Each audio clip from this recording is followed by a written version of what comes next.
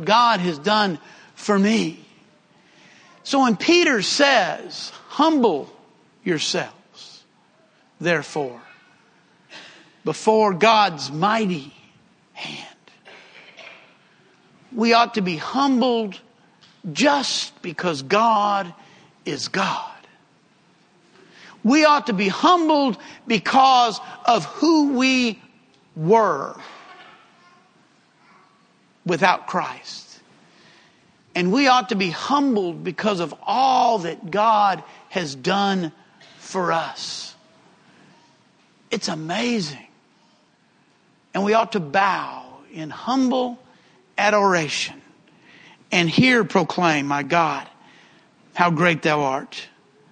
One more thought about humility. And I've also mentioned this before.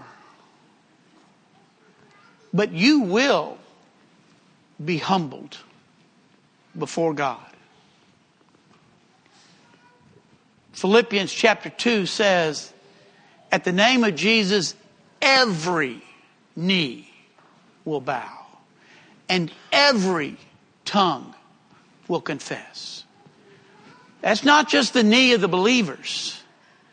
That's just not the tongue of the Christians. But there is going to come a time and a place in which every knee will bow and every tongue shall confess. You know, the word humility and the word humiliation are essentially the same word. Humility, however, is active. In other words, we humble ourselves. We do that ourselves. We choose to be humble before God. Humility is something we choose to do in the presence of others. Humiliation is when that humility is done to you. It's passive. Somebody humiliates you or you are humiliated. Now the end result is the same. We're brought low. And what Scriptures basically tells us is we are going to be humbled. We can either choose to show humility or to be humiliated on that day.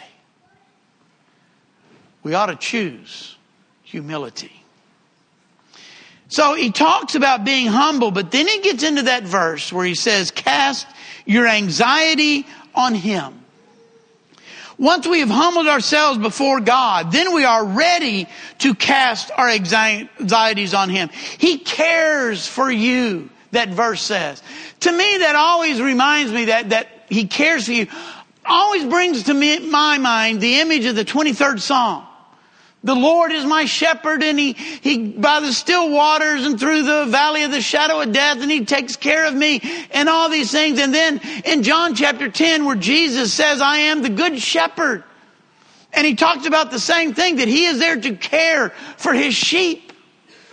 And we remember the story of the 100 sheep and the 99 that were brought back to the fold, and that one was out there. And the shepherd loved that one enough, cared about that one enough, that he went out to find that one that was lost. God cares about us.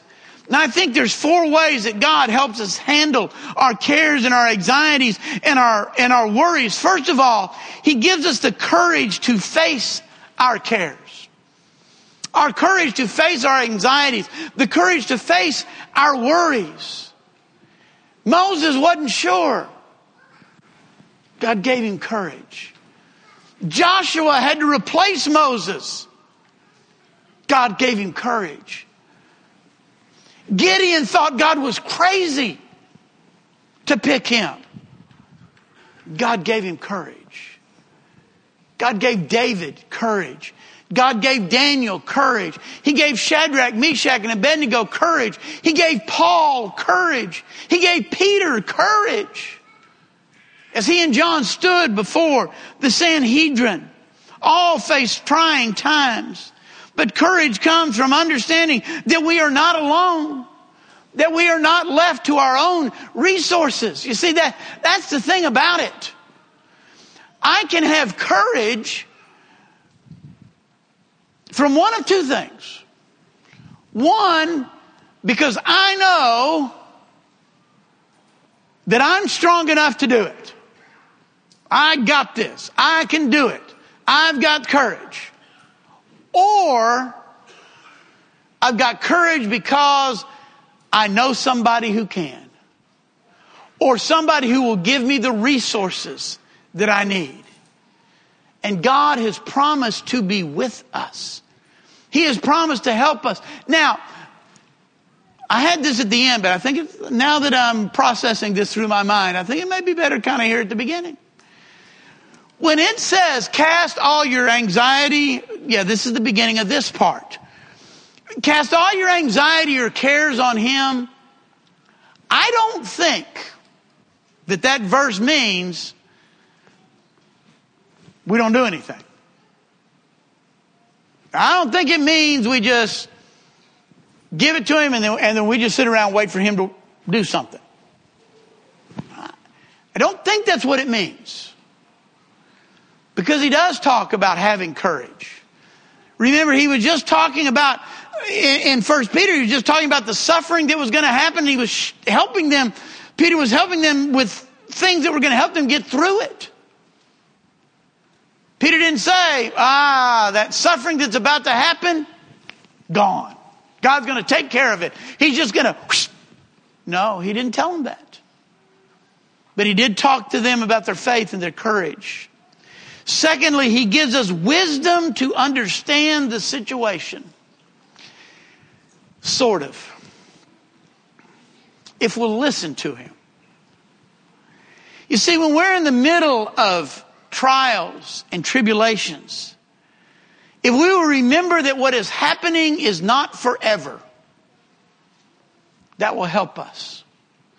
If we will understand that as horrible as things may be right now and right here, that this is just temporary. That God is going to make things better. That He has promised us down the road things will be better. That what is happening to us can be used to strengthen us. That's what James says. Count it all joy when you fall into all manners of trial, knowing that the trial produces perseverance, and perseverance, and it's a strengthening of our faith, even though we may not like it at the time. Wisdom to understand that what is happening is nothing compared to the glory that awaits us. That is so hard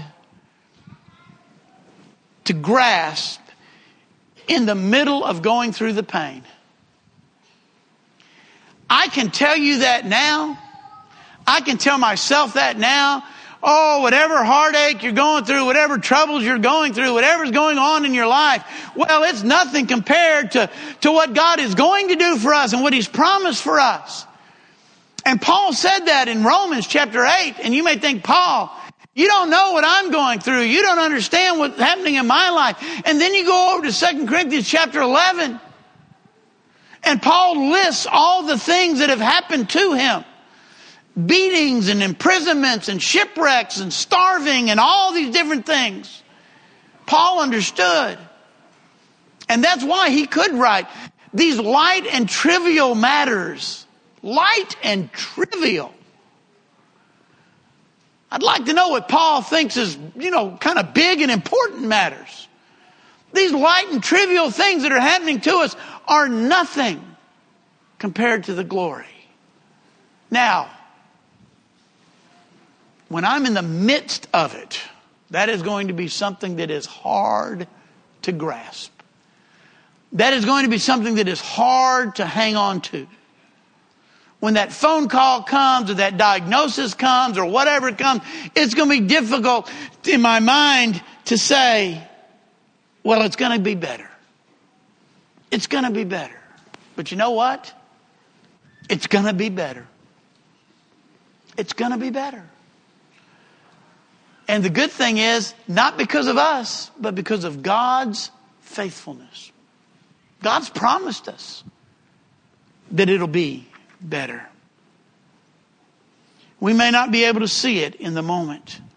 Thirdly, he also gives us strength to handle our trial. Philippians 4:13, is that one of our favorite verses in all the Bible? I can do all things through him who gives me strength. I've mentioned this before as well. You know, there's that verse in 1 Corinthians chapter 10 and 13 where it talks about being tempted. And it says God will not allow us to be tempted beyond that we can handle. I don't think that is exclusively talking about what we think of as temptation. But I think it's also talking about testing and trials. Yeah, God will with every temptation provide us a way of escape, but I don't think he will allow us to be tested. I don't think God will pour more trials and anxiety and worries and cares. He will not pour more on us than we can handle. And you know what that means? At those times in our lives when things are really, really difficult, we ought to thank God that he thinks so much of us that we can handle that. He believes we can handle it, or he wouldn't have let us be tested that harshly. If we couldn't handle it, he wouldn't let it happen. Through prayer, we get our strength. Through Bible study, we get our strength. Through the fellowship and worship that we have together, we get our strength. We help one another. And fourthly, he gives us faith to trust in him. There are going to be times in our lives when the storms come, when the clouds come, when the lion comes, when all these things come. There are going to be times when we don't have time to reason and whatever. And we just have to hold on. Just have to hold on. Remember when we were talking about doubt, and we said, you know, there's going to be times when we don't understand. There's going to be times when I'm mad at God. There's going to be times when I'm confused by God. There's going to be times when I don't understand God. There's going to be times when I don't understand why he's letting this happen to me. But if we can hold on to two things, God is and God loves me. God is and God loves me. If I can hold on to that, if I can interpret everything else that's going on in light of those two principles, then I can have the faith to do and see it through. I will not understand it all the time. Go back to that story of Peter. Jesus says, let's go fishing. Peter says, sir, we just went out all night long and we didn't catch a thing. But because you said so, we'll do it. There are going to be times when we just have to hold on to who God is and that he cares for us. And let our anxieties and our cares, give them over to him. And he will help us through. God cares for you. God cares for you. This just came to me. God cares for you. God cares for you. Doesn't matter where you put the emphasis. It's pretty awesome. And we can appreciate that because our humility before God. If there's some way we can help or encourage you this morning, we invite you to come now as we stand and as we sing. We hope by listening to this lesson, you have found a better understanding of the Bible. And through that better understanding, find a closer relationship with God and his Son, Jesus Christ, our living Savior. If you have any questions or desire more information, please feel free to contact us here at the Daingerfield, Texas Church of Christ. You can find us at dfield.org. That's DFIELDCOC.org. Or you can email at dfieldcoc779@aol.com, or you can call us at 903-645-2896. If you are local to the Daingerfield area, we would love an opportunity to meet you and encourage you in person at 818 West W.M. Watson Boulevard, Daingerfield, Texas, 75638.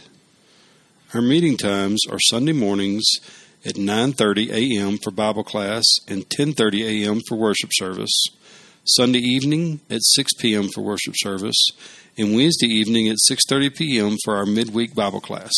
Grace and peace be with you always.